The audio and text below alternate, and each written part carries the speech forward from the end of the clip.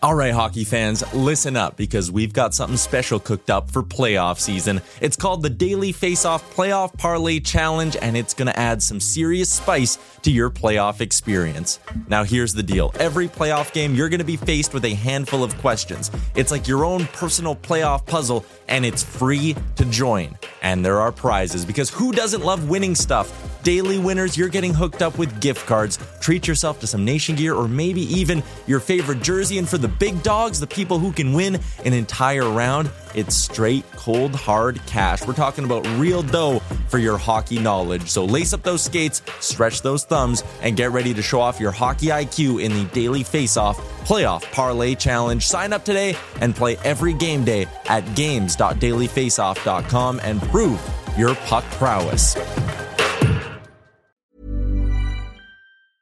Hiring for your small business? If you're not looking for professionals on LinkedIn, you're looking in the wrong place. That's like looking for your car keys in a fish tank.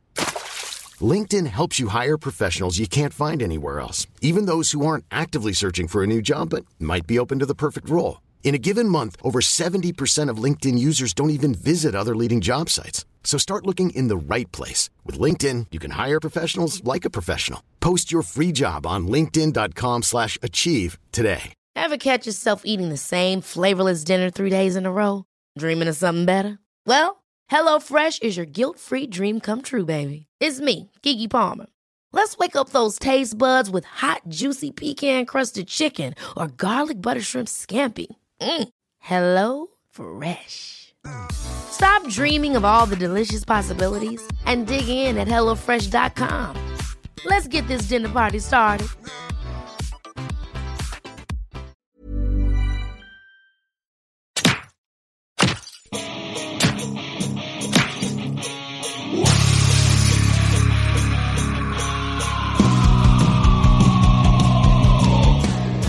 Listening to Nasty Knuckles, the Hockey Outlaws podcast, with your hosts, Derek Nasty Sotomayor and former Philadelphia Flyer enforcer, Riley Cote, as they go behind the scenes with your favorite NHL players.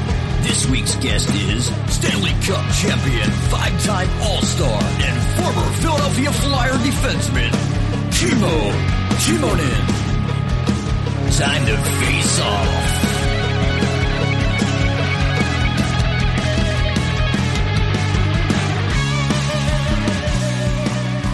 All right, welcome back to another episode of Nasty Knuckles. What is going on, Nast?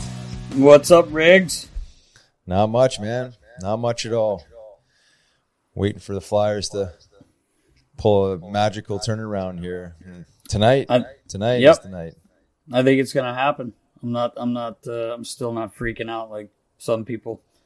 I'm pretty confident. But sooner than later, we're running out of time. So tonight, needs to be the time. I understand they still have 31 games left, but I just feel like they're finding ways to lose versus finding ways to win, which they were, doing earlier in the season, even if their play wasn't as great as it could have been.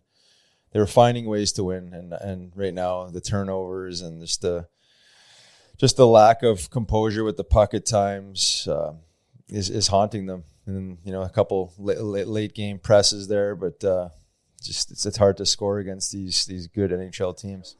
Yeah, it is. It's the last few games since we were here. They actually outshot the teams in a couple games and just not finding the back of the net. JVR seems to be able to find it now. He's still hot, which is good. But they got to find a way here. Starting tonight, they got a big week. They have 4 games this week, so it's a big week for them. It is, no doubt, and they're slowly drifting out of that playoff spot. Well, they're out of the playoff spot now, but they had games in hand, which they still do against versus most of those top tier teams. But they're even with Boston, and Boston's 3 points ahead of them. They have one game in hand against Rangers, which they'll play tonight, and obviously every game is a 4-point game, but that game tonight is especially a 4-point game. And they just got to find ways to get greasy and win these games. They can't get behind early. They can't have some of these meltdowns and breakdowns that they're having because it lands up in the back of the net. Skill guys like Ovechkin, you can't give that guy freebies. Yeah, or any skill guy freebies for that matter. But just tightening it up. That's it. It's just it's getting back to basics and maybe not gripping the stick so tightly and having some fun. I just feel like there's a lot of frustration on these guys' faces right now, and rightfully so. Everyone wants to win, but you have to find a way to pull this thing together. Yeah, you could see it. I mean, over the long time that I was, in hockey, and you've been through it.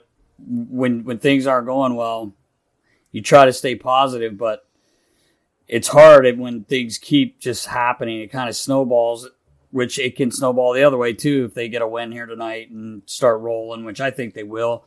But it's tough. You're right. They start squeezing the sticks, and you see the frustration.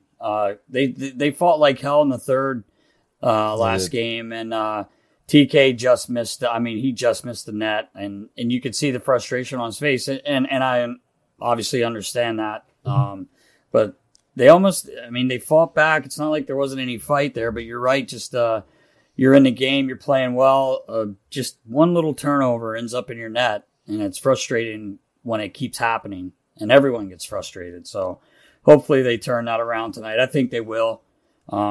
We said that last week. Buffalo coming in was probably a good thing, and they barely squeezed that one out. They squeezed that one out, but they did find a way to win. Which they did. Yeah, you're right. In the end, at the end of the year, you don't. You just look, okay, we got wins, and they squeezed it out, but at least they squeezed it out because it could go the other way, like we talked about, when things aren't going right. So get them back on the winning track tonight and have a good week here. Everybody will be fine again.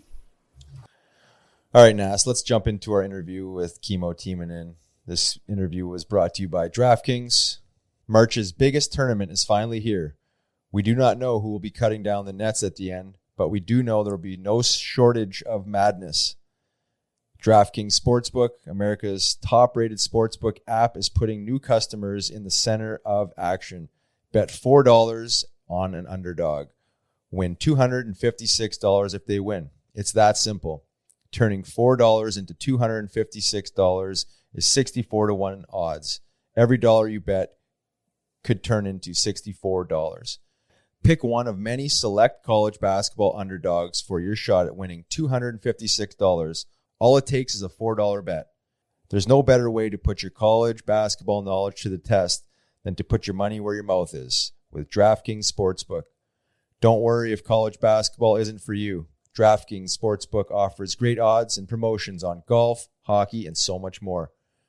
DraftKings is safe, secure, and reliable, so you can deposit and withdraw your funds at your convenience. Download the top-rated DraftKings Sportsbook app now and use promo code KNUCKLES when you sign up to turn $4 into $256 if the underdog of your choosing pulls off the upset. That's code KNUCKLES to turn $4 into $256 for a limited time only at DraftKings Sportsbook. Must be 21 or older. Pennsylvania only. New customers only. Restrictions apply. In partnership with Meadows Racetrack and Casino. See DraftKings.com/sportsbook for details. Gambling problem? Call 1-800-GAMBLER. Welcome back to another episode of Nasty Knuckles. I'm Riley Cote. And I am Derek Settlemeyer, and we are so honored and privileged to have one of the classiest individuals I've met in the game of hockey, Mr. Kimmo Timonen. What's up, brother? Hey, guys. How you doing? I haven't seen you guys for a long time. It's been a while. Way too long, man. Nice to see you. You guys staying safe? Everybody's healthy? Everyone's good here. Knock wood so far. Weird times. Oh, no. I know, it's crazy. Yeah. It's crazy. So you're back in North America? I'm back here in Haddonfield. I was actually in Finland before Christmas, maybe 3 months. And able to see my parents, friends, lots of snow. There you go. Lots of drinking. Right. Some things never change. No way. Lots of good times in Finland. But I'm back here. And probably back here until like June, maybe. June we go back to Finland again. Okay. And is your son, Sammy is playing over there? Sammy's playing in Finland. He likes it there. He's got a girlfriend there. That's probably one of the biggest reasons why he's there. But he's playing. He's playing, and he seems like he's enjoying his time. Good. So it looks like he's staying there. That's awesome. Yeah. That's awesome. I follow him on Instagram, so I see a little bit of what's going on. But that's awesome. He's a good kid. You guys don't mind I take a little sip of my red wine? No, I think you should. Yeah. Your podcast is cutting into my happy hour. Our apologies. Right. Our apologies, Kimmo. That's okay. I was a little worried about the timing, 6 o'clock. Yeah, right.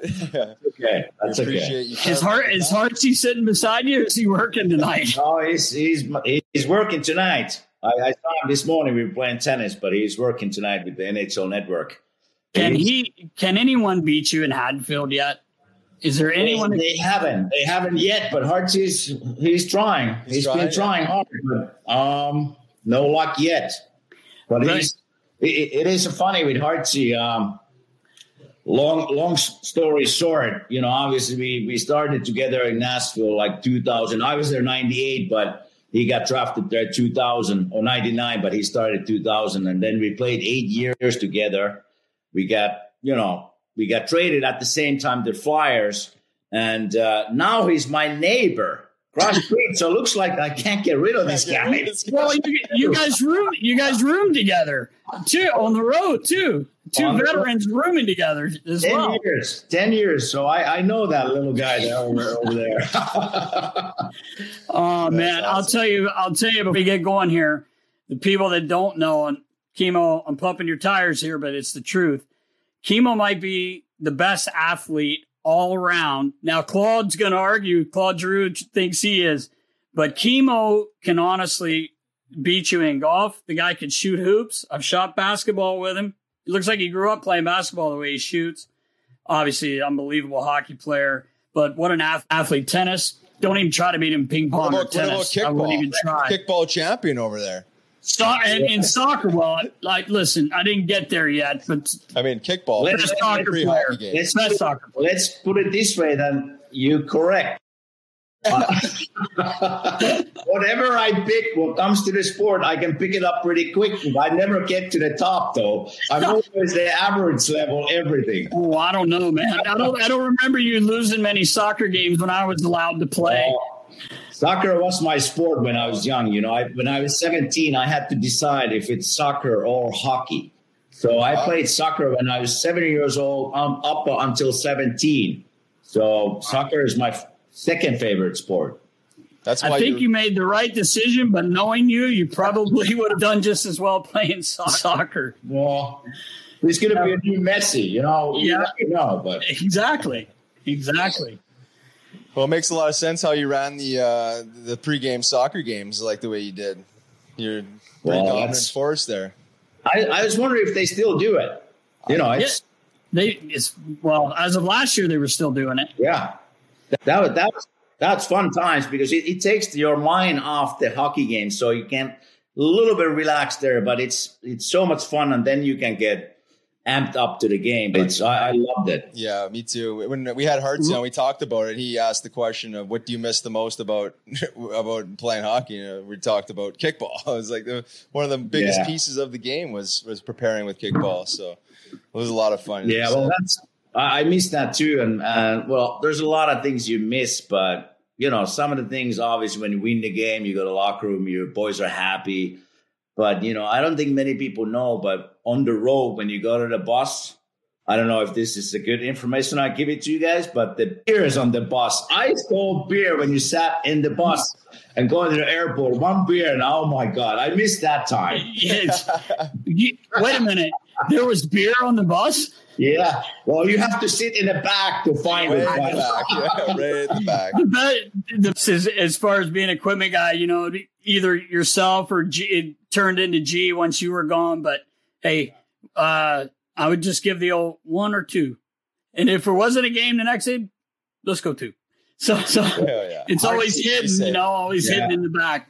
I remember Hartsey was the beer master because I remember every game on the road, he said, how many beers we need? I said, get dirty. Yeah. Safe. No, he meant for the team. That's just me and Hartsey. Yeah. But he was good with the beers, that guy. Oh man. Yeah. I can imagine, especially after a win, right? They always taste better after a win. So how you guys, what have you been up to? Well, Riles, what have you been up to? Well, piecing back together some projects I had in the CBD and hemp space that been kind of slowed down from COVID. And then how's that thing going? It's going better the last couple months. Yeah, we lost a bunch of wholesale accounts, brick and mortars type of stuff that were shut down. So yeah, we felt the hurt, but things are coming back around, and another project that's integrated into it all, so it's coming back online. That's good. Yeah, man. Then Nasty Knuckles. Yeah, we started this before Christmas, and just wanted to kind of get back into the hockey community, and tap into our network and have some fun with it. So it's actually been a lot of fun. Yeah, reconnecting with you guys. So I heard a lot of good things about you guys with this podcast. It's been fun, man. Is it called podcast or is it something else? I don't know. It's a podcast. Yeah, it's podcast. Yeah, just shooting shit, man. Having fun. We're just winging it. Yeah, that's good. I do once a week to Finland. Is it a hockey show, Kimmo? Hockey show, yeah. It's about NHL, and I have his name is Antti Mäkinen. He knows the NHL and players really well. So it's him and me.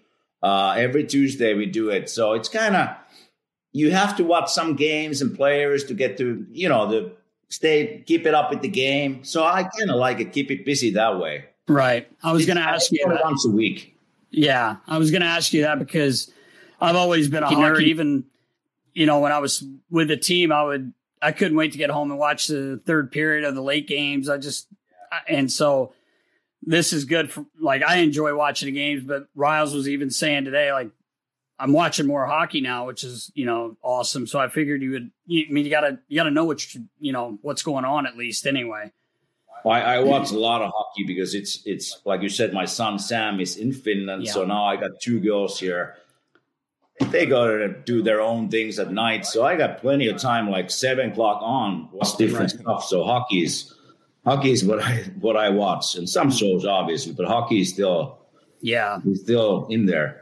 With this schedule, you're going to get at least 2 games a night anyway, being on TV with this wild schedule that they have. Oh yeah. You imagine that? You've played in a shortened season, but this is wild. They're playing 4 games a week, no matter what. Basically, that's crazy. It's well, for the older players, that's hard to do because recovery is hard. We all know it, and when you play 4 games in a week. It's hard. If you got little injuries there and there, it's hard to recover. So the team who's younger, energized, not hurt, they're going to do well this year. Let me ask you this, Kimmo. Riles, you can answer too, because you played as well. But as a player, what they play? They played 4 games last week. The Flyers played 4 games last week. When do you practice? Do you have the energy to practice? I wonder if some of their, they lost 3 or 4. I know they came back and won last night, which was great. They had lost 3 or 4.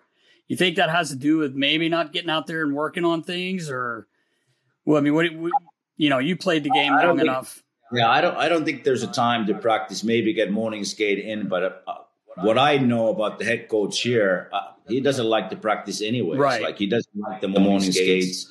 So to me, it's you have to focus to the games. Yeah. Playing 4 games in a week, there's no reason why you have to practice. You don't get anything out of it. So only thing why if I were a coach, why I would go on the ice is just the recovery. Get that, lactate acid out of your system and get some sweat in, get good lunch, go home and get ready for the next game. But no practice, I don't think. Yeah, well, Daryl Sutter didn't seem to have a issue with getting the boys going there his first practice. And Cal, I don't know if you saw that. Just where did that guy come from? I thought he was running a farm or something. Listen, I talked to Chief. I talked to Chief today. Last night. I talked to Chief last night. And he says, "Holy fuck, boys, he's back." He goes, "I thought he was never leaving the farm." Oh my God. I was shocked. I was shocked. I didn't think. Maybe he just misses it too. God, it's all he's done his whole life.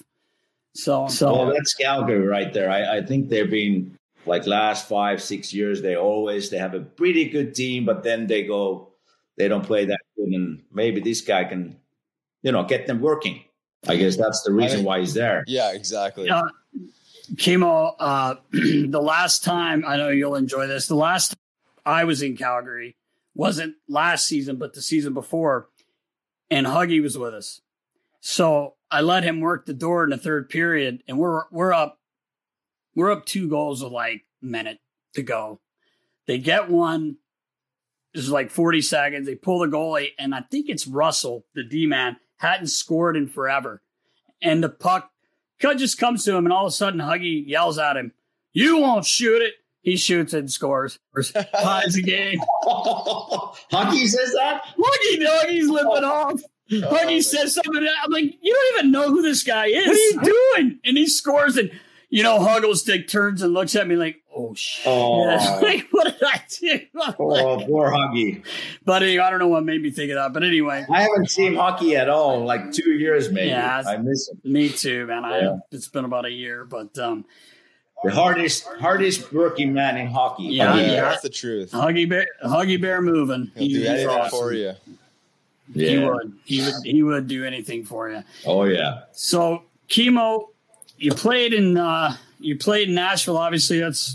But I didn't realize you were drafted by the Kings. Riles was saying that. Yeah, I didn't even realize that. So how did that work?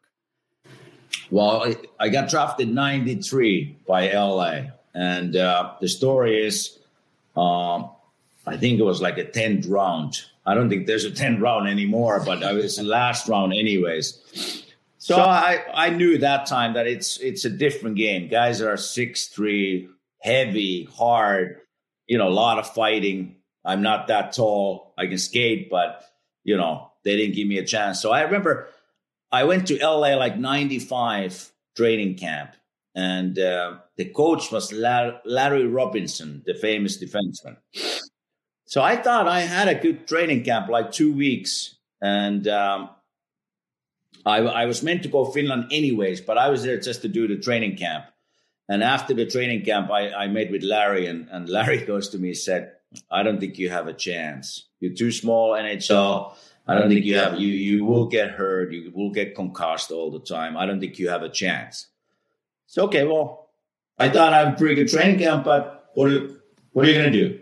So I went back to Finland. I was like, okay, I'm going to focus on my career in Europe. There's some good teams. I'm going to make good living in Europe. And then 97, I was in 97 in World Championships in somewhere in Switzerland. And David Boyle, the GM of Nashville Predators, came up to me and said, NHL is moving to the direction where, the tall guys are not that popular anymore. It's going to be more pace, more energy, more skating. So I think I will give you a chance to play. So it's up to you if you're going to use that chance, but I'm going to give you a chance to play. And 98, I signed with them, and then they sent me down to the minors 98. But the story is, which is with Larry. So it was 2001. I think he was a coach. He was coaching New Jersey Devils, or 2. I can't remember the year, but we played with Nashville against Devils. And after the game, I remember, showering up, putting my suit on, going to the bus. So Larry was behind the corner waiting for me. And he pulled me aside and said, "I have to say, I'm really, really sorry. Wow. I made a total mistake. You're going to have a great career. Congrats. Awesome. Keep it going." So that's amazing. Wow, that's ballsy. That's like honesty. That's and that's Larry. That's Larry Robinson too. He waited for me to say, "I'm sorry, I was wrong." Yeah, that's a cool story about it. That's amazing. That's Larry Robinson too. I've never heard a bad word about that man either. By the way, I don't know him, but I've heard a lot of good things about him. He probably apologized to the organization too for making that suggestion, right? I mean, you didn't get a draft pick. But then there was an expansion draft, I think '98, and then my rights, and I think Jan Vopat. I don't know if you guys remember that player. Yeah. We our rights got moved to the Nashville. Okay. Yeah, and that's why I signed with the Nashville '98. So you was it your last year in Nashville when Fopa got there, Peter Forsberg? So you got to play with Pete. I know he didn't really get to play too much though, because he was a lot of issues there with the feet and all that stuff. But yeah, I remember that year. I was actually happened to be a captain there first time, and I remember that time we had a super good team. Yeah, you know, we have Ryan Suter, we have Weber, me, Sidlitsky. We had really good defensemen there, good forwards. Hardy was there, Paul Correa, Steve Sullivan, that's right, Jason Arnott. Oh yeah. Then I forgot. Remember deadline. Barry Trotz was the coach. He calls me and said, "Hey, great news. We just got Peter Forsberg." I said, "Oh, that's great news." Yeah, that is good news. Then Peter got in there, and the first moment I met him a couple of times in like Olympics and stuff, but his ankle was kind of fucked up. You know, it's kind of weird how I explain it, how it worked, but he played a few games, hurt a couple games. He was hurt that time. Too bad, but you know. So the Flyers make the deal. They get you and Hartsey get in here, and I mean, you want to talk about a turnaround, and the quickest turnaround ever.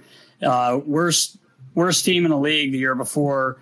Pick up you, obviously a huge pickup. Scotty Hartnell, Chase Gator, Smitty, Danny B. Mm-hmm. Who else? I feel like I'm missing someone. Yeah. Loops. We had gotten up Shaw at the for Petersburg, and even Ryan Parent ended up playing a little bit. But that year, man, it was awesome getting you guys in there. It was just a different dynamic. I mean, obviously we were winning games, but the culture changed. Like you came in, and Hartsey, it was awesome. What were your first initial feelings coming to Philly?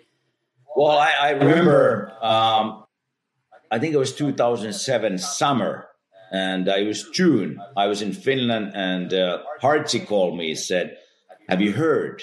I said, "What?" He said, I think we're going to get the trade from Nashville to Flyers. I said, "Well, let me call my agent and see what's going on here."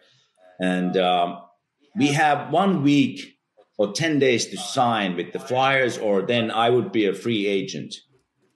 I think it was like the last 10 days of June, and July 1st, I would be a free agent. Yeah. And obviously, you guys had the worst year ever the year before. It was 40th season of the team. It was the worst ever. And I had a really good year in Nashville with my last year, and I was like, it's been a struggle with Nashville. You know, it took us 5 years from expansion team to get to the playoffs. And I'm getting to, age of 30. So I need to really think about what's my next move, because I really want to win. And I talked to Paul Holmgren a few times. And actually, Mr. Ed Snyder called me once, said, "I'm going to do everything I can. I'm going to spend every penny I have, what I can, to make sure the Flyers are a good team again." And then Hartsey signed. And then he called me right away after he signed, said, "No, you have to sign." I told Hartsey right away, I said, I don't think I'm going to sign there. I was joking around. I knew I was going to sign with the Flyers, and said, Come on, man. Oh, you must have been disappointed. You can't leave roommate hanging here. So I signed it. And then, obviously coming here, knowing all the fans and the history of Flyers, but overall Philly, like sports town, baseball, football, basketball. So I knew I'm coming to the sports town. But it was Mr. Snyder's word, said, "I'm going to do everything what I can to make sure we don't have the year before, you guys had." So, and then I kept seeing guys are getting signed. And I was like, well, He said it. Yeah. He that man, that's all he wanted. Was, you know, I mean, that's the truth. He was awesome. He was awesome. And I remember the words he said, "I'm going to spend every penny I can," because I can't remember that was the salary cap, maybe that time already or not. I can't remember, but I think it was. Then. Yeah. He was ready to spend everything. Yeah. To get a win. Yeah. That must be meaningful. Man. Yeah, exactly. Meaningful coming from him, and probably made your decision a little bit easier hearing something like that. The confidence, right? From the owner, 100%. Yeah. Because not too many owners would probably be that honest in front to say something like that. Not sure how many owners will call, players. Well, that's true. Straight and say, okay, this is what we're going to do. This is our plan. And I'm going to spend everything I have. Yeah. So that was pretty good. Yeah, no kidding. Yeah, that year, your first year, that was one of my favorite years, just because we were so bad the year before, and then we got such a good group of yourself and all the other guys that came in. It was so much fun, and you guys were winning, and we ended up going to the conference finals. And I mean, it's easy to look back and say what if, but I mean, you were hurt. Braden Coburn had gotten hurt. Hatch was playing on one leg. Poor guy was getting his knee drained every night. People don't even know that, of course you guys are hockey guys and you don't say that. And, but Gator's shoulder was hanging on by a thread. Yeah. Oh my God. Remember when he gotten hurt and you think both clavicles are cracked or something weird. It was, and he said, if I score, I'm not going to be able to raise my arm. Don't worry. I don't think you're going to score, Gator. Fuck you, Nasty. Yeah. But I do remember Hatch's knee, because after every games, I had a happy go in the trainer's room and see what's going on, kind of take it easy. And Hatch is always there on the table on his knee straight, and they go needle like this tall. Oh yeah, straight, and like a yellow liquid and blood came out of there. I said, Hatch, that's not normal, news, buddy. And a lot of it too. I remember that. That's not normal. That's not normal. But that year, I remember, obviously coming from Nashville and the group of guys we had, sometimes we had too much fun because we had a lot of young guys and single guys. So obviously everybody knows what happens when say, let's go for dinner. Yeah, that's right. Yeah. That dinner turns out to be 5 beers later. What was that after hours place we used to go to? Sometimes dinner ended up there at 4 a.m. Yeah. Oh yeah, bottle service. Right? Yeah. But such a good group of guys, and I had such a blast. Too bad, I remember that year because we played playoffs against Montreal. I think semifinal or conference final, semifinals. I think And I remember I blocked the shot on my left ankle, and it was killing me the whole series. And then we won, and then we started to play against Pittsburgh. But then the day of travel to Pittsburgh, I said to Jimmy McCrossin, I said, Jimmy, it's so sore. I can't even walk. I can't put my skate on. So Jimmy sent me a ankle specialist, and he's like, oh, there's something wrong because it's so swollen, and they took ultrasound. So I had broken an artery in my ankle. So that shot, week before, hit this perfect spot in my ankle and broke the artery. So it's bleeding nonstop to my ankle. So every time when you put the skate on and tight the laces up, so it puts more pressure on that ankle, it's going to bleed more, or put the pressure on the higher in the calf. And too bad. Yeah. Injuries are part of it. It sometimes happens. You're a Stanley Cup champion. You a lot of lucky bounces after to win. I mean, there's so many things. I mean,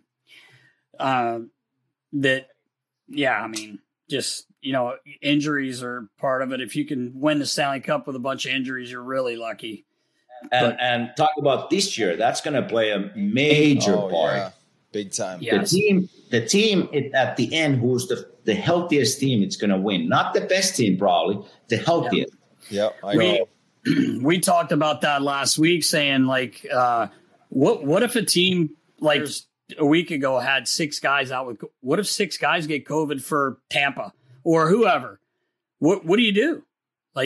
do you have to do what the Flyers did and just suck it up and play? Like, it's the playoffs. I don't know the rules with Corona, but I think if it's more than 3 people get Corona or tested positive, I think they might have to cancel the game. That's what happened. Oh, that's what happened. Well, what happened with the Flyers? I'm not so sure, but that's my belief. What happens? Okay, that's why they cancel the games, because more than 3 guys got tested positive. Okay. That's my understanding about the rule. Yeah, so hopefully that doesn't happen. Hopefully we're past that anyways at that point of the the season. So well, hopefully there's a vaccine coming maybe a month later. So not just hockey, but if we talk about hockey, hopefully get vaccine, and you don't have to worry about in April or May teams missing playoffs or something like that. Imagine if you get to the semifinals or somewhere and 4 guys get tested positive. Terrible. What are you going to do? Yeah, exactly. What do you do? Yeah, you got to follow the protocol. And one thing I've been thinking about here, because I don't know the rules, but because I know the U.S. border and Canada border are kind of tight. So what happens if the corona is still here and let's say a Canadian team makes the final? Are they coming? How do they move? That's a good question. I don't know. I don't know either. But that's down the road. Who knows? Yeah, exactly. Hopefully things change and loosen up by then. Anyways, like you said, with the vaccine and everything else, you'd like to think that we're on the tail end of this thing. I surely hope so. Anyways. I hope so. It's been a long year. Yeah, that's the truth. It has been. Chemo, we always talk about this. Shoulda, coulda, woulda, but 2010, like what a run, what a year. That was my favorite year, the one before we talked about. But as far as you're at the Olympics as well, you got a bronze medal that year. Of course, you played in 4 Olympics, which is amazing. Yeah. 3 silvers, 1. I actually played 5 Olympics, 4 medals. 5? Yeah. Wow. One silver and 3 bronze. Wow. Okay. My bad. That's all right. I remember you guys. I was working with the U.S. team, obviously, and I think your goalie had been out the night before that semifinal game. He had a tough. We were up 5-0. 6 minutes into the game? Not really 6 minutes, but the game was literally chemo. Like we got up. I mean, we just kept scoring, and the game's kind of over unless. It was over in 4 minutes. It really was. But I remember you guys, you won the consolation game and you got a medal, and you were saying, I would rather win that than probably lose to the gold medal game. I mean, I think a lot of people probably, well, there's a saying, you win the bronze medal. Right. You lose silver. That's right. Right. The feeling is actually correct, because I've been in 2006 in Italy. We were in a big final against Sweden, and we lost 2-1. So obviously you had a great tournament and you win silver medal, but it feels like you lost. Right. You're right. Yeah.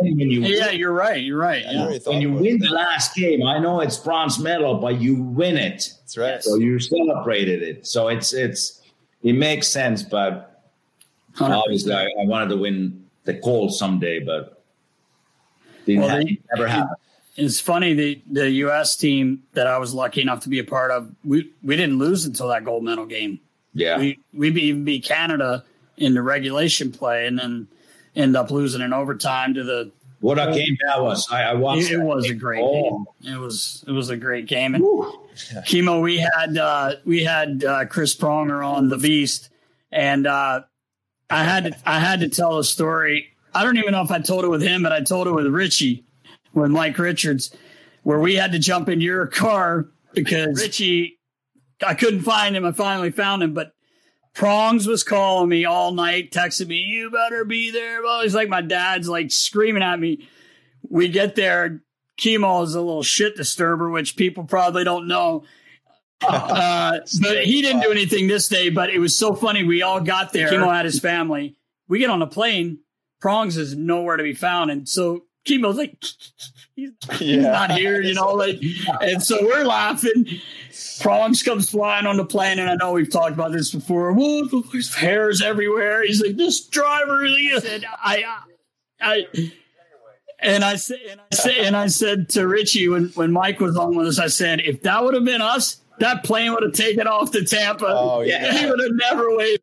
Let's go. Yeah. Hey, fuck them. They're not here.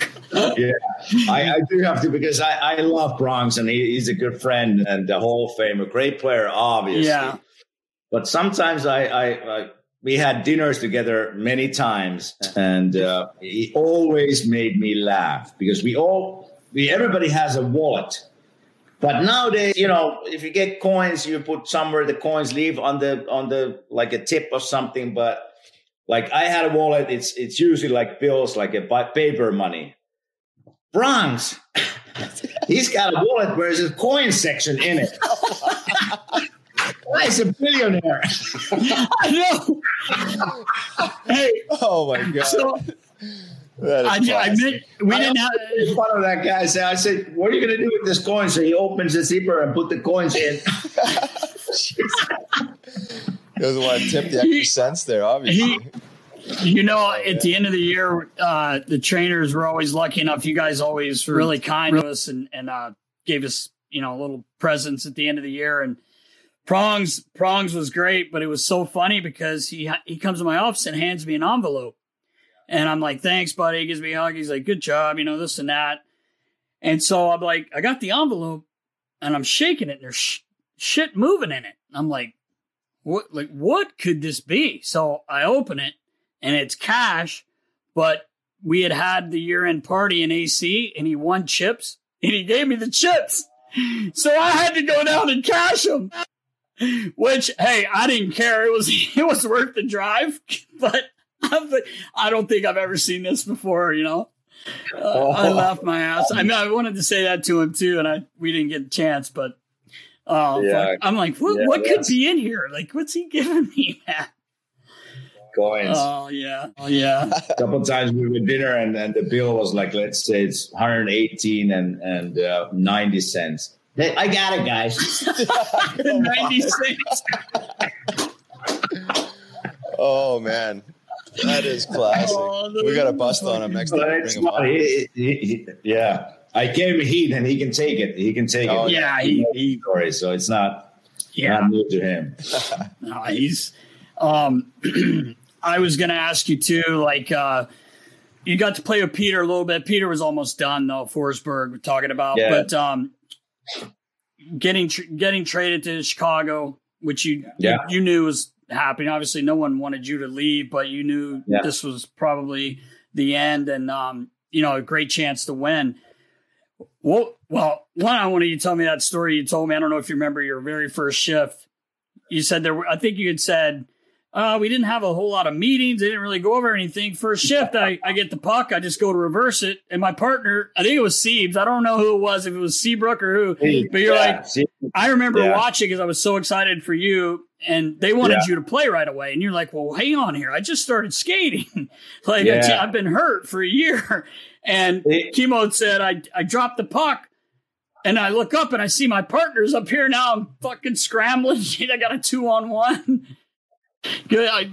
Tell us about that. It was a kind of weird year anyway, because it's 2014 and I just signed 1-year deal. I was 39 years old and getting to 40-year-old. So I said, I'm done.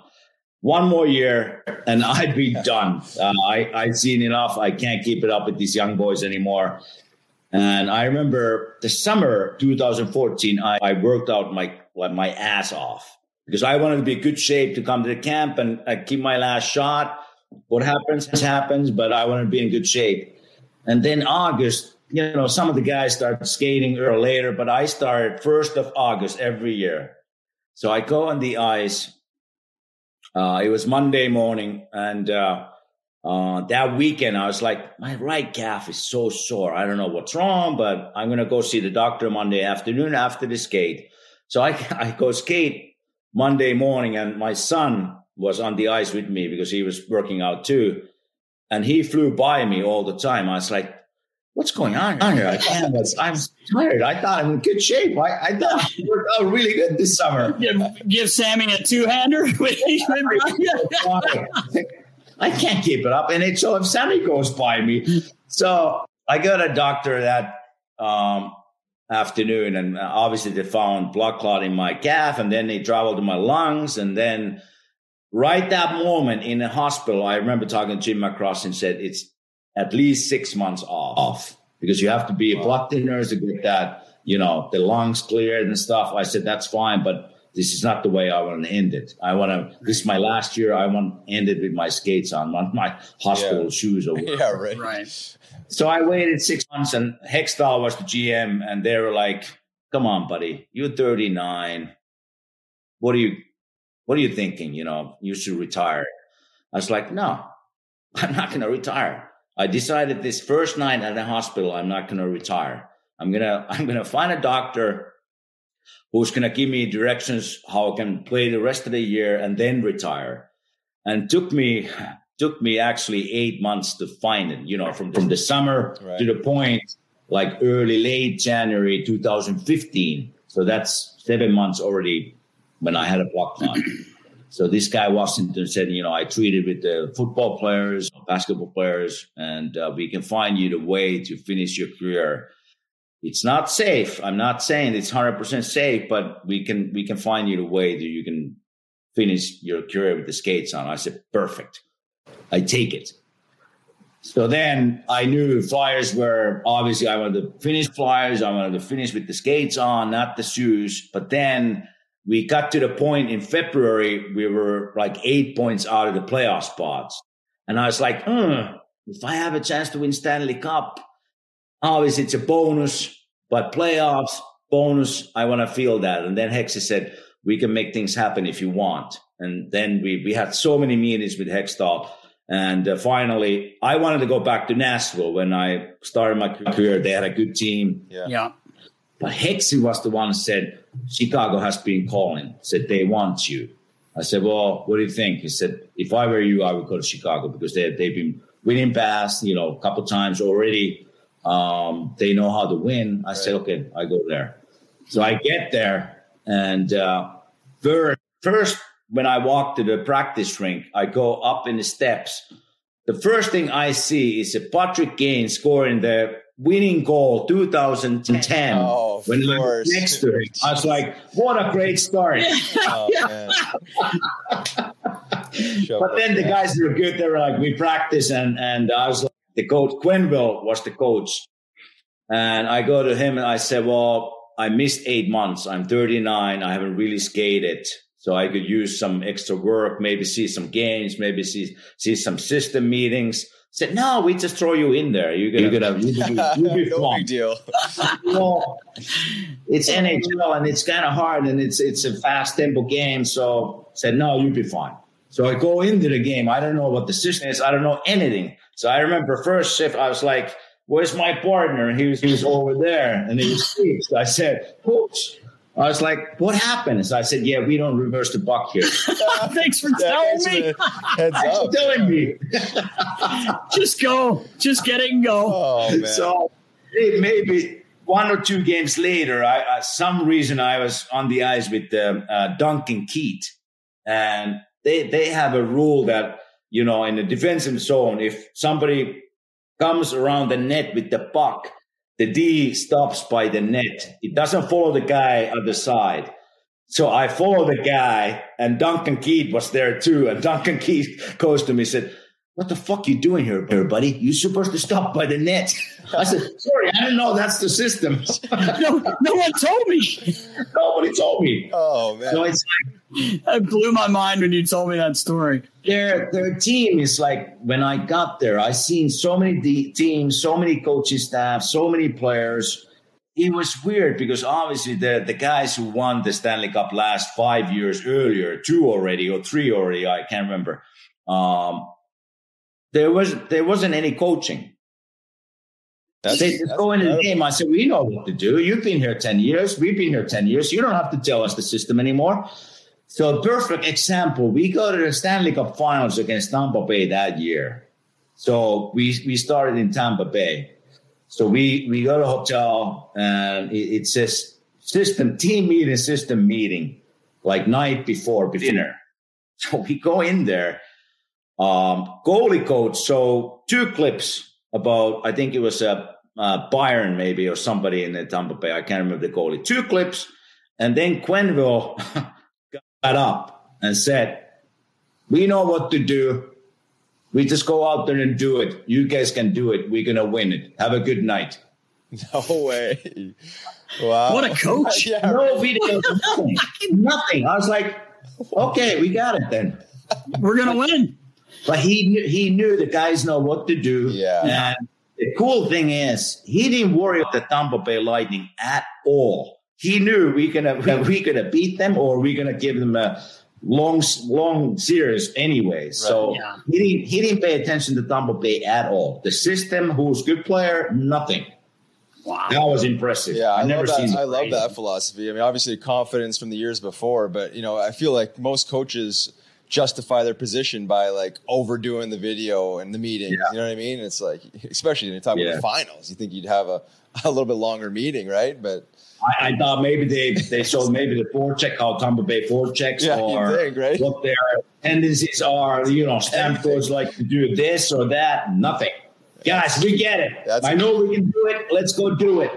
It's got to be like giving the players confidence too, right? That he trusts them that much that he has that confidence in them, right? I mean, there's got to be some like say reverse psychology or just psychology on that, because I mean, if guys feel empowered, right? You get up there and you're fucking right. Guys knew they were so relaxed, like in the room, but when it was time to practice or play games, it was all business. Yeah. All like Tays, Kane, Duncan Keith, Seabrook, Sharp, Hossa, these guys, they were like, we know what to do. Don't tell us what to do. Yeah. We almost better than you not saying anything. We're going to go do it. But the funny thing is, because obviously I like wine a lot. So on the road with Chicago, they were like, whatever you guys need, we're going to get it to you. Whatever, on the road. So we had this huge, like every team has this huge, like in a conference room, whatever you get. So the meal was there 24/7. Whenever you guys want to eat, it's always there. And I get there first time in the playoffs, not in Tampa Bay, but like first playoff series. And they have full bar. Like I said, in the room, full bar. There's bartender in the room. What the heck? No dry island? Yeah. Well, the guys were a dry island, even if nobody said be on the dry island. Yeah, right. So anyway, there steaks, salmon, chicken, and full bar. I was like, I gotta sit down first and see what these guys do. So they take soup, salads, and nobody takes anything from the bar. I said, there's a bottle of wines which are $100, $200, $300, and nobody, you don't guys take a glass of wine or anything? Said, no, we drink when we won. They didn't take amazing. A sip of alcohol the whole playoffs. Really? The only guys who drank was the management, coaches, and trainers. Yeah, and too. Yeah. They got hammered, that's for sure. But no player other than me, I had to take it because I had to taste the good wine. But that's impressive. That was impressive. That is really impressive. I was going to ask you, Kimo, like I was going to ask you about Patrick Kane, which I will, but Jonathan Toews as well. But those two guys, like, is Patrick Kane the most skilled guy you've ever? Yeah, I mean, one of the most obviously top 5 anyway, top 3 skilled guys you've ever played with. Yeah, 100%. You can see nowadays too. He still has it. He's still doing it. And it's funny because obviously I didn't know him before I go in there. Quiet guy. It doesn't look like a strong, like a skinny legs, kind of strong upper body, but it doesn't look like a strong skater or strong guy with the puck. But looking on him on the ice, it's like hard to get puck out of him. And the way he moves, it's like a video game for him. It's like it's just easy. A natural skill. Yeah. Obviously, he works out hard, but it's just the skill he has it. Oh yeah. Yeah. I was going to ask you being a defenseman. I'm an equipment guy. I'm not a coach. I never played the game, but watching as many games as I have, it seems like D-men won't lunge at him. they almost kind of give him the blue light. Like, and I know sometimes they're like, close it up. You don't want him. You try to close that guy up, he's going to make you look stupid. He's going to make you stupid, or he's going to make a play to suck you in there, and then he's going to little chip, and then there's a breakaway or 2-on-1 or something. So he's so skillful with the puck. Obviously, he doesn't do without the puck, but he doesn't have to. But with the puck, anything can happen. Yeah. But talking about the players, the olds I played, against the top players, obviously Crosby was tough. But one of the easiest, which people might be surprised, one of the easiest guys to play against was Ovechkin to me. Because I knew exactly what he's going to do when he's coming one-on-one against you. He's got a couple moves. Obviously, you don't want him to shoot between your legs, but he comes in, either he goes the middle and tries to shoot it, or he's going to try to deke it like between your legs or some stick. So I knew it. There's two options. So that's interesting. One of the easiest guys to me was to play against. Wow. Hard guy to play, but out of these top players, Forsberg, Jagr, Sakic, Timo Selänne, Paul Kariya, tons of names. I'm finding him to be one of the easiest. Wow. Yeah, that's incredible. Hey, Akeem, I wanted to ask you, what did Jonathan Toews say to you before you guys won the Cup in Chicago? Yeah, that obviously I had a rough go there playoffs because, I wasn't in a good shape, to be honest. I never got into shape. They didn't play me much. So I missed a couple games there in the finals, and I think the conference final game. So finally they put me in, and I played a couple games. But then the last game, I think game 6, that was home. And it was a morning skate. And we start going around like we always do, get, relax. And he pulls me aside. He said, Kimmo, come here in the corner. Nobody was there. Said, we haven't won it at home at all. All the wins we do, obviously in Philly, 2010, and then Boston, I think 13. But we haven't won it at home. We're going to do it. And when we do it, I want you to be the second who's going to lift the cup. You earn it. I play a lot of games against you. You battle hard. I know your history this year. Blood clots and hard to, find a doctor who said you're going to play, but he said you're going to be the second one. Wow. And I remember that moment. I was like, obviously crying, tears come to my eye. And Seabrook was my partner. I missed passes from him. He comes to me and said, you all right, buddy? What's going on here? You missed the easy passes. So I said, I'll be fine. No worries. But then the whole afternoon, I couldn't sleep. I couldn't really eat. I was like, we already win it. We already won it. And then I was like, fuck, we haven't even played the game yet. Then going into the game, I didn't play much, a minute or 2 minutes. I didn't care that point. And then it was 1-0 game for a while, I think, into the third period. And then Duncan Keith, he made this unbelievable individual effort to score 2-0. And it was maybe 3 minutes left or something. And I was like, yes, this is my time. We're going to win it. Yeah. And when I said that in my mind, we took a penalty. I was like, come on, buddy. That's fine, karma. Why do you think like that? Why do you think like that? But then we killed the penalty. There's 1 minute left. And that feeling, you never get it back. Mm-hmm. It's like when you start the hockey, the parents, the friends, the grinds, the workouts and the practices, teammates, you're going to win it. You have 1 minute to think about it. It's just a cool moment. I never get back there. It's just I wish everybody can get that feeling some point in their career, but it was just a moment. I know my family's in there, and it's just a crazy moment. Yeah, it sounds like you're almost reliving your whole hockey career in that last minute. All you said, like all the blood, sweat, and tears, everything, just all right there for you. Everything is powerful. Emotions, injuries, the battle, the grind, the bad and the good, ups and downs. It's a lot of stuff going on in the minute. Yeah. I know I was at our trainers meetings when you won, and I know that was probably the most excited I was ever for someone that we had that I knew so well it was awesome, man. It was awesome. Yeah. And when he turned and said, Chemo, I was like, fuck. That was just the coolest thing, man.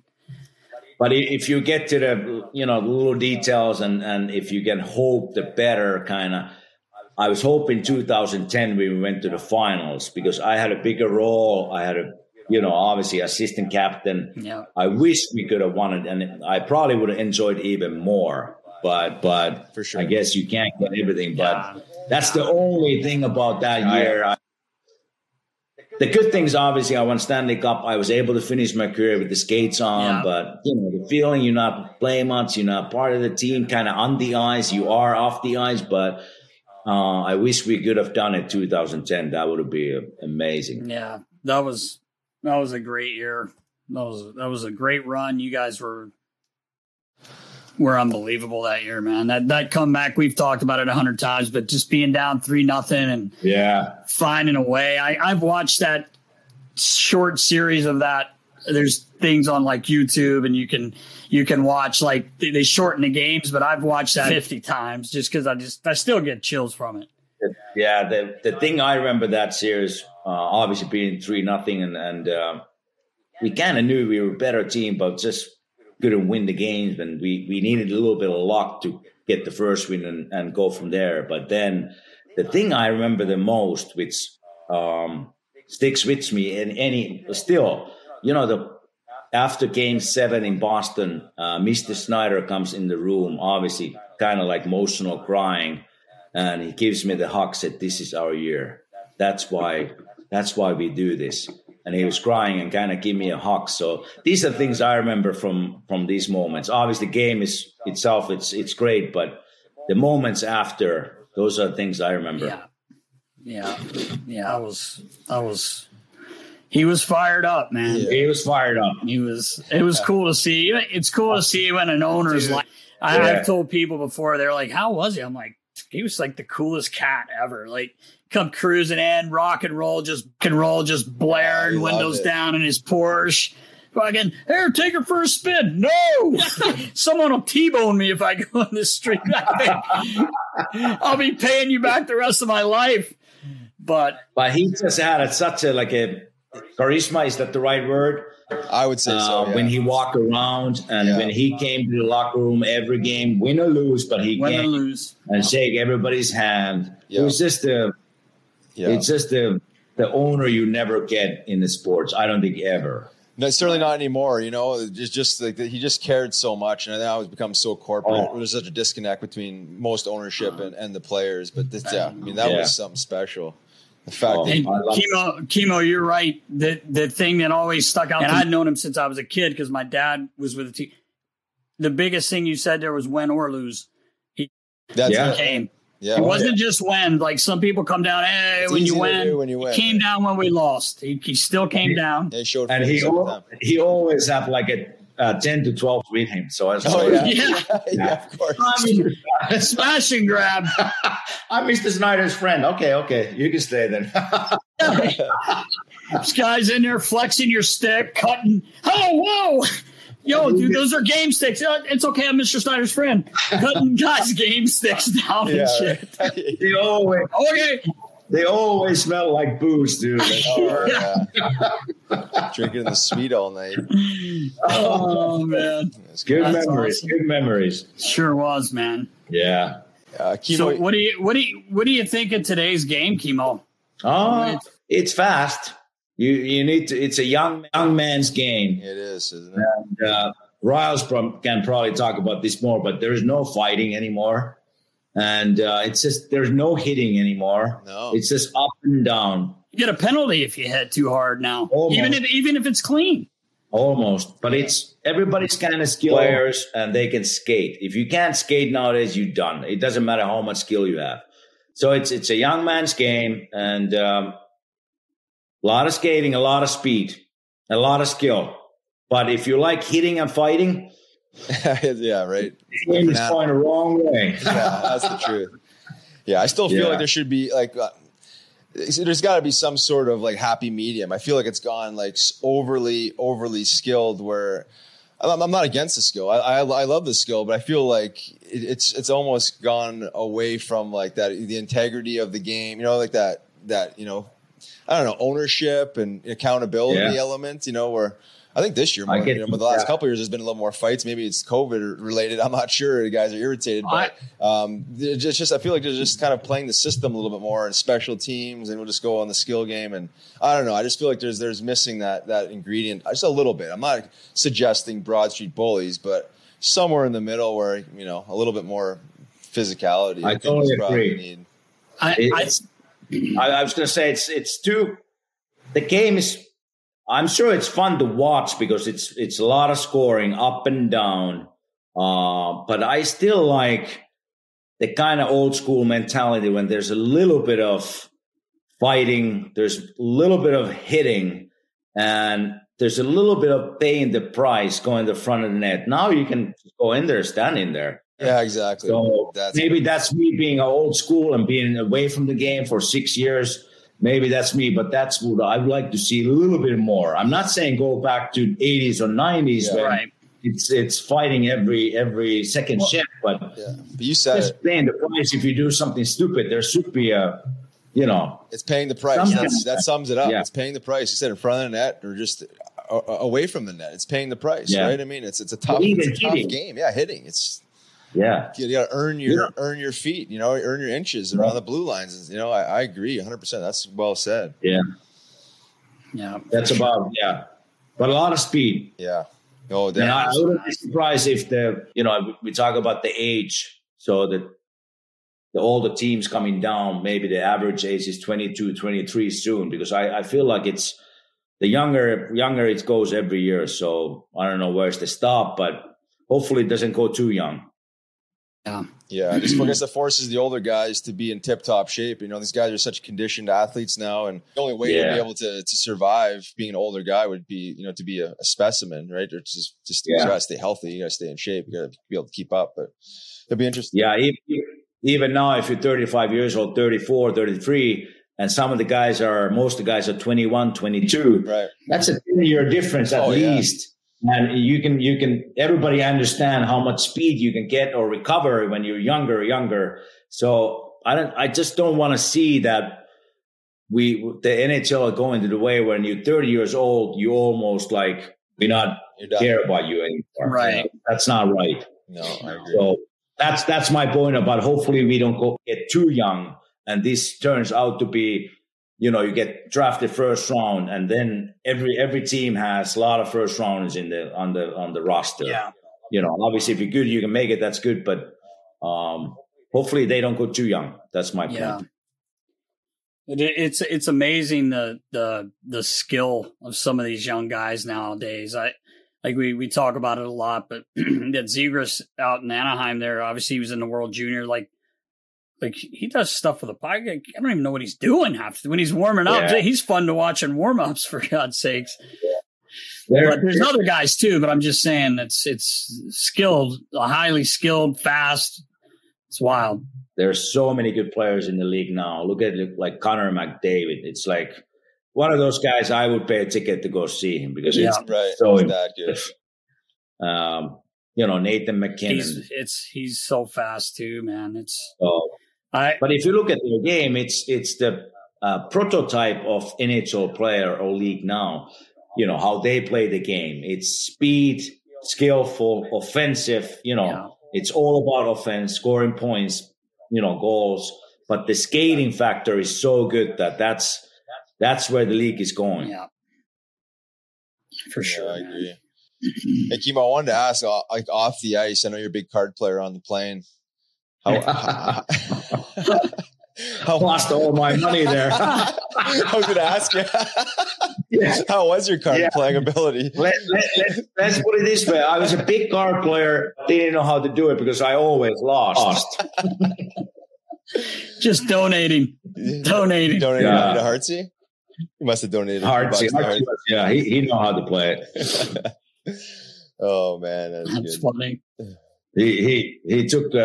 We made a little bet in Super Bowl, and I was like, Tom Brady. It was 6 is enough. Come on, buddy. He said, I'm going to pick Tom Brady. I said, no. Good luck. You pick Tom Brady. I take Chiefs. Hell no.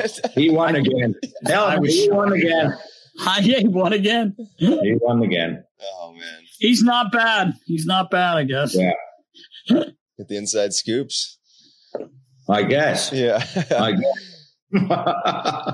I guess it's one of those where if you're in the middle, it's like, okay, you can root against Tom Brady just because he's got 6, and he's like, oh, you just don't way he's gonna win 7, or you just go with the success the guy's had and just say he might win because he's got 6 already. Well, that's what I thought. Said 6 is enough. He's 43 or 44 years old. Come on, can't keep it up with Mahomes, but I guess I was wrong. Yeah, you're right. Gosh. That would be an example of what you were just saying. The football world is that, that Tom Brady, from what I understand, like off the field is like a specimen. I mean, he's like doing all kinds of, freakish type of, recovery exercises and, just like lengthening his career. And, it's obviously a big part of him being able to stay healthy and to perform like that. Yeah. Good example of that, because the podcast I do to Finland, we had a guest last week, and he's a goalie coach of Colorado Avalanche. Okay. He's a Finnish guy. And we were asking about Nathan McKinnon. He said what kind of player he is, what kind of teammate he is, how hard he is for the goalies. He said that guy works out 24/7. Really? Yeah. He's on the ice with the extra goalies when there's shooting practices. He's there. He said, like a couple of days ago, he shot maybe $400, on the ice. And it's probably why he scores when he gets a chance. Yeah, right. But talk about Tom Brady, how he lives for the sports. Exactly. He said he's got a person who lives in the same building than him and does all the food, how much you need, pasta or whatever, chicken, or they calculate everything. This is time when you need massage. This is time when you need cold top, or this is time you need something else. Lives with him in the same building. So maybe that's the way where the game is going. I don't know. Personally, I would have a hard time with that because I need something else than just living for the sport. But that's the level where the superstars are. Yeah. Wow. Yeah, exactly. Right. Kimmo, what do you think of, like you watch a lot of the Flyers games. I assume you do. What do you think of them right now? Like, I know they had a tough stretch. I felt bad because all those guys missed games. Like, what are you going to do? Like, but of course around here, they're done. But they were missing 6 guys. But what do you think? What do you think's going on? Because you're such a good great defenseman, and everyone's talking about the D. Like, I'm not saying anything bad about him. Do you see anything like? What they miss Matt Niskanen. That's the first. Yeah, right. What I 100%. I don't think people realize how much he had effect for Bravlov and the team. But I would say the first 15 games what I watched, their 5-on-5 play was terrible. That's my personal opinion, and they get away from it. And get the wins because the goalies was playing pretty good. Hart and Elliott, they were standing on their head. Yep. And they get outshot by 20 shots almost every night, but they still won. Yeah. So 5-on-5 play was horrible. It got really good actually last 5-6 games, I would say. But then maybe the goalies didn't, bail them out this time. So it's just a balance of finding the 5-on-5 game and hopefully get the goalies back on track, and they're going to be fine. But I was a little worried about their play in the first 15 games because it looked like the game they played, last year in the bubble. They got outshot, outchanced, but they some reason find a way to win, but it's because the goalies played so well. Right. And you can't rely on the goalies every night or a whole. I know it's a 56-game season, but goalies can't stand on their head every night. Right. But I'm thinking more positive now because I've seen the 5-on-5 play getting better, and they get more shots. They're not getting outshot, outchanced, so they be fine. Do you think, like we've talked about this before too, Kimo? I feel like their depth at the forward position is better than anyone in their division. Yeah. I mean, they're forwards, but you got to get the shots. And Riley said that a bunch. Like, I don't think they're generating enough earlier on, like you were saying. I think they were shooting the puck enough. I think they were looking for a perfect, scoring chance instead of getting these dirty goals or going to the net. And the game looks fine if you hang on to the puck and be in the corners and not really do anything about the shooting the puck or going to the net. Yeah. So I find their game better now than it was actually early on when they're winning the games. So I find it better now so that's why I'm hopeful they're going to turn the corner and to get everybody on the same page. But we were joking.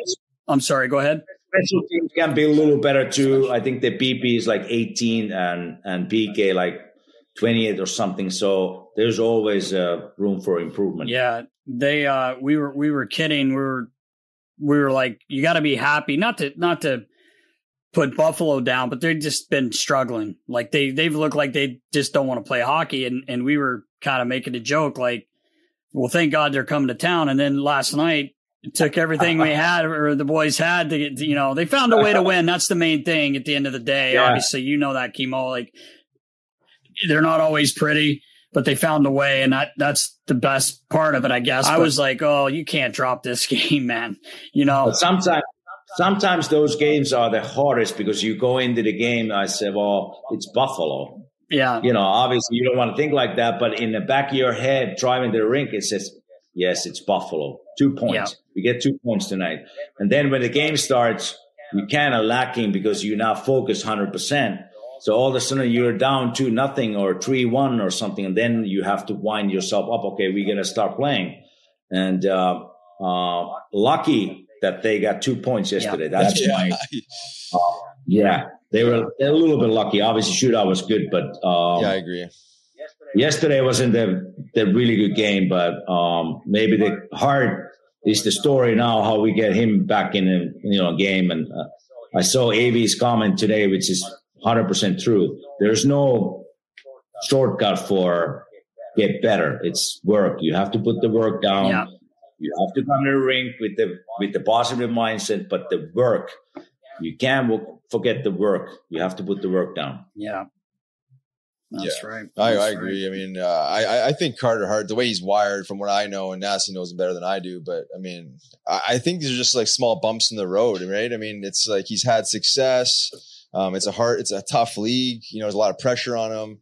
I think he'll be fine. It's just, I think it's good that he's going through this earlier in the season. They're still finding ways to win those games, like you said, early in the season. And, he's just going to have to find his groove back, and I think he said it's just getting back to the basics, getting back to work. Not that he's not working. I think it's probably more psychological than ever, right? I mean, it's probably more in his head than anything at this point. You just got to. Well, we all know about, this town about the goalies. Yeah. It's not a easy position to be in. And then when you struggle a little bit, everybody's going to say, oh, maybe he's not the one. Yeah. And it gets into your head. We all humans, and you read stories and you hear these scoops but it's just it's a mindset. You have to go into the games. It's do little things right, and you'll be fine. Yeah. Don't start thinking about too much ahead, but they'd be fine. And there are a lot of young D-men. They can play a little better. I think sometimes I feel like maybe it's their system, and because I'm not there, I don't really know their system. But looks like they want to support the offense maybe too much sometimes. Instead of, maybe hanging out back and not giving 2-on-1s or 3-on-2s or, but that's sometimes when you're young, you're anxious, you have a lot of energy. Yeah. And if coaches tell you jump into the play, you think about, okay, I'm going to jump into the play, but sometimes there's no reason to not do it. Yeah, exactly. But that's sometimes it comes to the play and with the system, but they'd be fine. They're going to be here for a long time. Yeah. I agree with you. I think so too, man.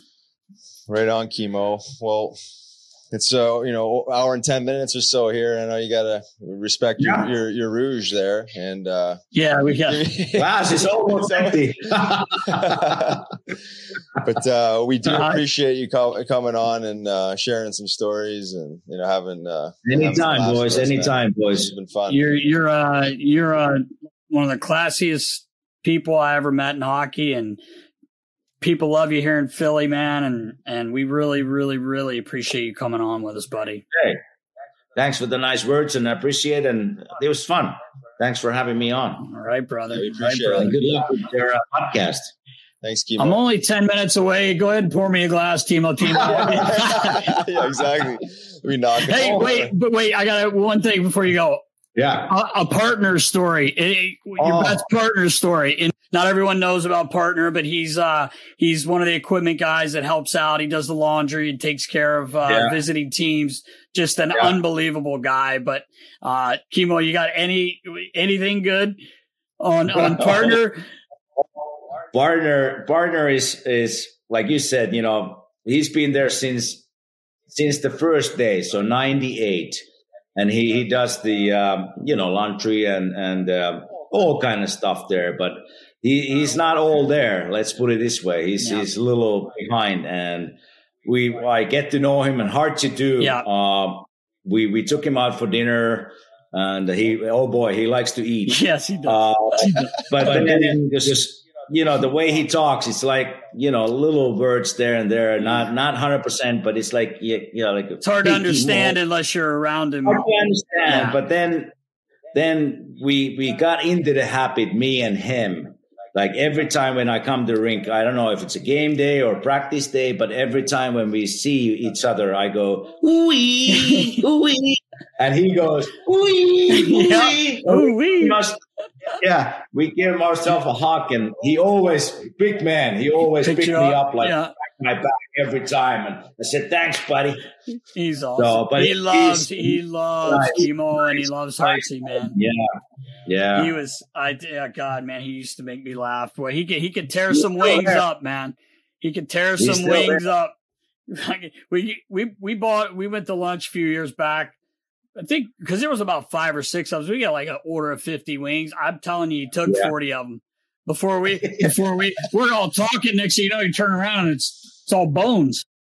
Where those things go? He likes to eat. He goes, Kimo. Yeah, I actually have it on video. The last time, I think it was one of the last times I was there, I told him, I would always say, one of my favorite things is when you would act like he was his twin brother. Kimo would call him his brother's name, and it would he'd be like, no, this is Greg. This is Greg. And he would call him his brother's name. But I told Partner that I said, hey, we're making a trade. And he's like, who? And I said, well, we're trading our guy that does laundry at the center for you. So you're going to get to come to Philly. Oh, no. He says, no. Yeah. And I said, what do you mean? It's just got to go through the league. Gary Bettman won't allow it. He said Gary Bettman won't. He said no. That's what he told me. He said no. Gary Bettman. Yeah. I couldn't understand everything else he said, but I understood Gary Bettman said no. Yeah, and I do remember because when I went with the Flyers or Chicago at the late of my career, and same thing happens. Kimo Hawk lift, and then it was a game time because he does the visiting room. So, water bottles or tape, whatever it needs to be there. So I was like, every time he goes by, I said, where's my tape? And he only says every time, ooh. He didn't say it. It was like, ooh. It just keeps going. Kept going. I said, where's my tape or a bottle of water? I said, ooh. Just keep going. Doesn't bother him. Doesn't bother him. Well, Kimo, did you know he can see now? Did you know he had? So, Riles, he had glasses. How thick were they, Timo? I remember Partner. Yeah, you know Partner glasses for sure. So I remember the last. We get picked up, and he's like, "We got him surgery. He can see." I'm like, "What do you mean he can see?" They're like, "Yeah, all he had to do is have this surgery, and he can see now." And I'm like, I said to Partner, I was like, Do you how did you run the drive? I didn't know he was legally blind. He literally but they did some surgery and now he didn't even have glasses on. That's amazing. For some of the day. And I was like, oh my God, I wish they would have done that for him, whenever they could have. I mean, poor guys walking around, you could barely see. But that's a good thing about NHL too, that, Nasty trainers, how they take care of each other. And there's so many people like that around the league, different teams. They're hardworking people. And they're a nice company to be around with. Yeah, for sure. He's one of them too. He is. He is awesome. I loved when he came and stayed. Nashville brought him, and he stayed with Hartsey. Yeah. And he left a tip. He left $1 bill he made his bed, and he left $1 because they made him dinner the night before and everything. So he left $1. Yeah. And Lavi, he loved Lavi. He loves bigger guys. So partner comes down, and he's standing in the coach's room. And he says, how you doing, partner? And partner got to give him a hug, right? So he's hugging Lavi, and Lavi's like, Jesus, what's going on? And he goes, how was your night? He goes, good. Scott took me to dinner. We had about 7 beers, and then we went home and we had some wine. He goes, Hartsey did? And partner's like, yeah. He goes, okay, good to know, partner. He ratted Hartsey out. It was so funny, man. Not meaning to, he was just no filter, Yeah, there. It was great. But he was always happy, still is happy, happy. Yeah, it's hard to understand him, but he's happy, and the media. He does. He's awesome. I had to ask you about partner. I'm sorry, it was so last. That's all right. I miss him. Yeah, it's good stuff. Well, Kimo, appreciate it again. Thanks, guys. Thank you so much, buddy. Have a good night and good luck with the podcast. Thanks, brother. Likewise. All right. Take care. See you, man. Guys. Bye-bye. All right, that interview was brought to you by Manscaped. Did you fill out your bracket yet? Our sponsors, Manscaped, who is the best in men's below-the-waist grooming, wants to remind you to do so. Their precision-engineered tools for your family jewels will help you turn that Kentucky Wildcat in your pants into a South Carolina Gamecock, baby. Woo! Everybody wants to get changed from a Wildcat to a Gamecock. Manscaped is trusted by over 2 million men worldwide. We have an exclusive offer for my college basketball fans. 20% off and free shipping with the code KNUCKLES at manscaped.com. Every time I'm using that Manscaped, I tell you, it just reminds me of our good buddy Timmy Parr. We're getting ready to go out the one night, and he says, I'm just going to get in the shower, get trimmed up here, got a big night. Next thing I know, I hear the curtain rod falling. Timmy's falling. I hear screaming. He's cut himself so bad, I thought we had to take him to the emergency room, which I really didn't want to take Timmy there and say, yeah, he cut his nuts, with a razor because there was no Manscaped at the time. But guess what? Now we have it. And I'll tell you what, Manscaped sure will help with your confidence. They have created the best ball hair trimmer ever, the Lawnmower 3.0. Good grief. Thank God you finally got one, Riley. Their trimmer features a cutting-edge ceramic blade to reduce grooming accidents thanks to their advanced skin-safe technology. In addition, this trimmer comes with an LED light for a more precise shave and a waterproof to make your shower shave clean and easy. Their Lawnmower 3.0 comes inside their brand new Perfect Package 3.0, which is the MVP of men's grooming kits. The Manscaped Perfect Package 3.0 also includes the Crop Preserver, an anti-chafing ball deodorant and moisturizer. Wow, everyone does need that. Let's not lie here. Speaking of sweaty and stinky balls, Riley, I'm thankful for their Crop Reviver. This product, along with the Crop Preserver, is the ultimate defense from sweating, smelling, and sticking. No one wants any of those things on their family jewels. Manscaped threw in 2 free gifts into their Perfect Package, a pair of high-performance Manscaped boxer briefs that'll keep your junk feeling fresh all day, and a travel shed bag to store all your grooming goodies. Your purchase goes towards a good cause because they've partnered with the GOAT, Alex Caruso, and the Testicular Cancer Society to bring awareness to testicular cancer, men's health, and early cancer detection. Manscaped is committed to raising awareness for the most common form of cancer in men aged 15 to 35 and giving support for fighters, survivors, and families impacted by testicular cancer as part of their We Save Balls TM initiative. Get 20% off and free shipping with code KNUCKLES at manscaped.com.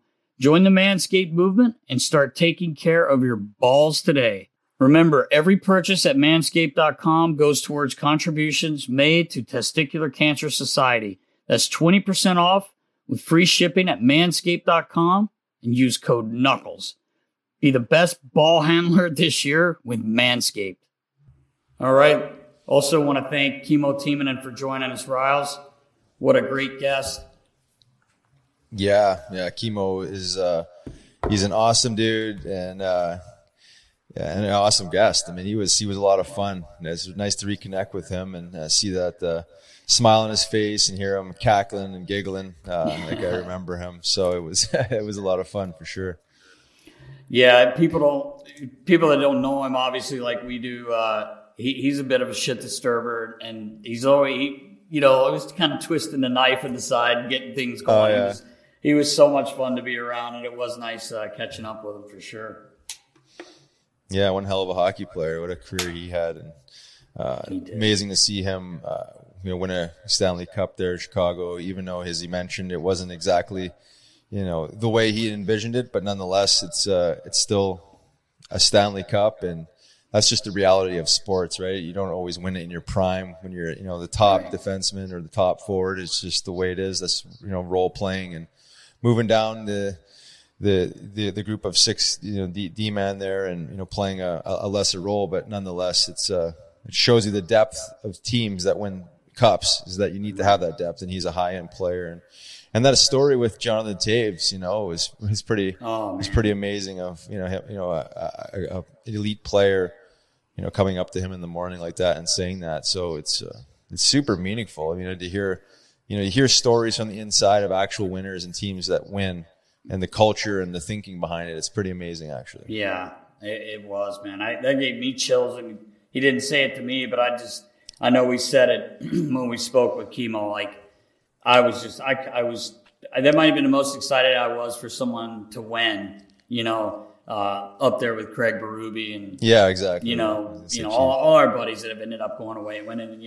Mark Streit kind of ran in that same situation when he was here. He got traded at the deadline and ended up, he didn't play a huge role in Pittsburgh, but he got his name on the Stanley Cup, and that's it. He had a good career and worked hard and everything. But Kimmo's was really special to see, and man, imagine Jonathan Toews saying that to you with that confidence. But you watch him play, and that's what you see anyway. So that was a really cool story. Yeah, no, for sure. And just hearing him talk about the discipline of the team, say off the ice, on the ice, the fact that Joe Quenneville doesn't even have an action plan for a new player that comes in, that he's so trusting in his players that they're going to kind of, help Kimmo along the way, and how disciplined they are, again, with, this, you talk about the wine in the dinner rooms and stuff like that, and just how focused they were on just winning in the moment and then partying when they're ultimately going to win, which is amazing. That word discipline is overused and misunderstood, I think, a lot of times, because there's so much that gets poured into an 82 game season, let alone the playoffs. And I mean, you got to stay healthy, you got to recover quickly. And I know between Jonathan Toews and Duncan Keith and some of these other guys that, and Kane, and obviously they're just so dialed into winning, and recovery and the whole bit, that they know that, if they pull their shit together and play a solid season and win a Stanley Cup, that obviously there's going to be an endless party there for a week or two, which is, all worth the grind. But, always interesting to me to hear about these true professionals and how they mentally prepare for games, and how, again, to go back to Joe Quenneville, how he coached these guys. Yeah. It's just almost kind of like Hitchcock when he had the Dallas Stars back. I hear stories about, it's like, well, the coach didn't really do a whole lot. It was like the players that coached themselves, because they're all veteran guys with, lengthy resumes in the NHL that are, what do you tell these guys? They know what to do. Like, Kimmo said, they know what to do. You know what to do. Go do it. Go win a game. So pretty powerful stuff, from my end. Yeah, it was awesome. I wonder how Q is coaching in Florida. You know, his mentality. Obviously, he's got some good players down there. They're right at the top of their division. But I wonder if he still is the same way with the preparation. Not that he didn't prepare, but it's like, no, we'll worry. They can worry about us. We're not worrying about them type of mentality. But it was cool. I remember Kimo telling me about that stuff, after he got back from Chicago and everything. And I was like, wow. And I would have, you hear a lot of the guys, even these days, like the meetings are endless. I mean, guys literally walk in the rink and like, Ian LePerrier is always funny. I would bust his chops because he would like walk around with his computer in his hand. The first guy sees, hey, let me know when you're ready here. We're going to go over the PK or whatever he was, doing.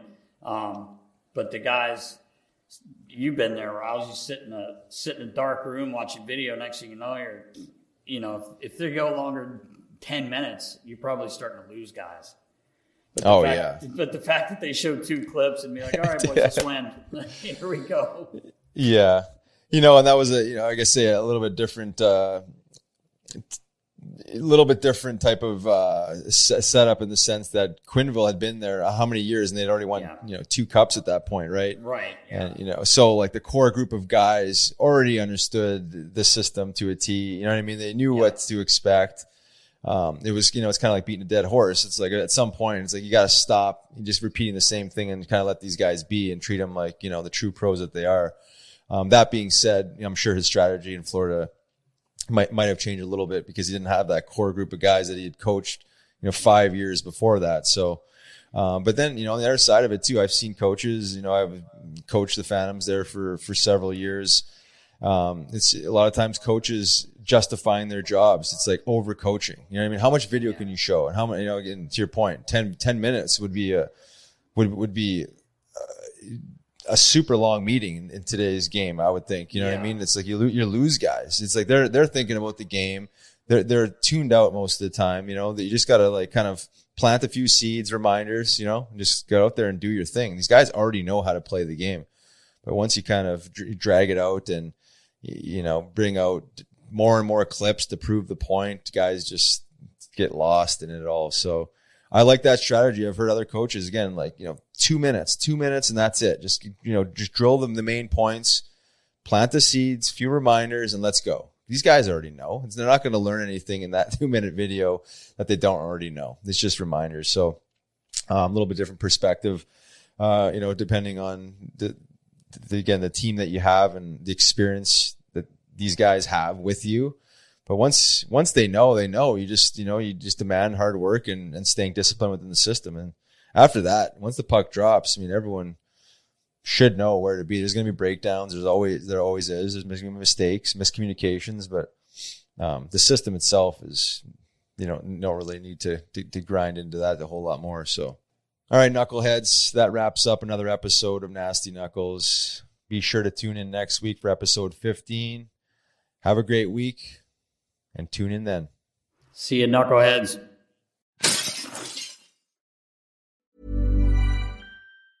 Ever catch yourself eating the same flavorless dinner 3 days in a row? Dreaming of something better? Well, HelloFresh is your guilt-free dream come true, baby. It's me, Keke Palmer. Let's wake up those taste buds with hot, juicy pecan-crusted chicken or garlic butter shrimp scampi. Hello Fresh. Stop dreaming of all the delicious possibilities and dig in at HelloFresh.com. Let's get this dinner party started.